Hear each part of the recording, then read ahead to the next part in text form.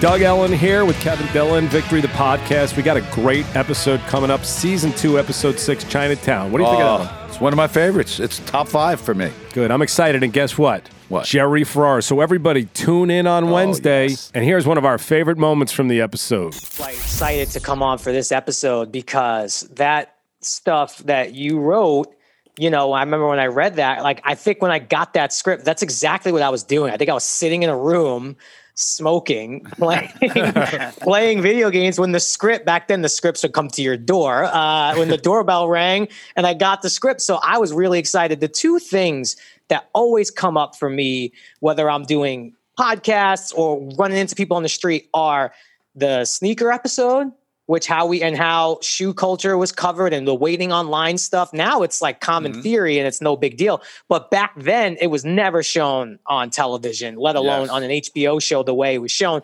And the video game stuff, like that was so far ahead and it was what was coming. Don't forget, Victory the Podcast. This Wednesday, new episode. Subscribe, download, give us 5 stars, and write a nice review.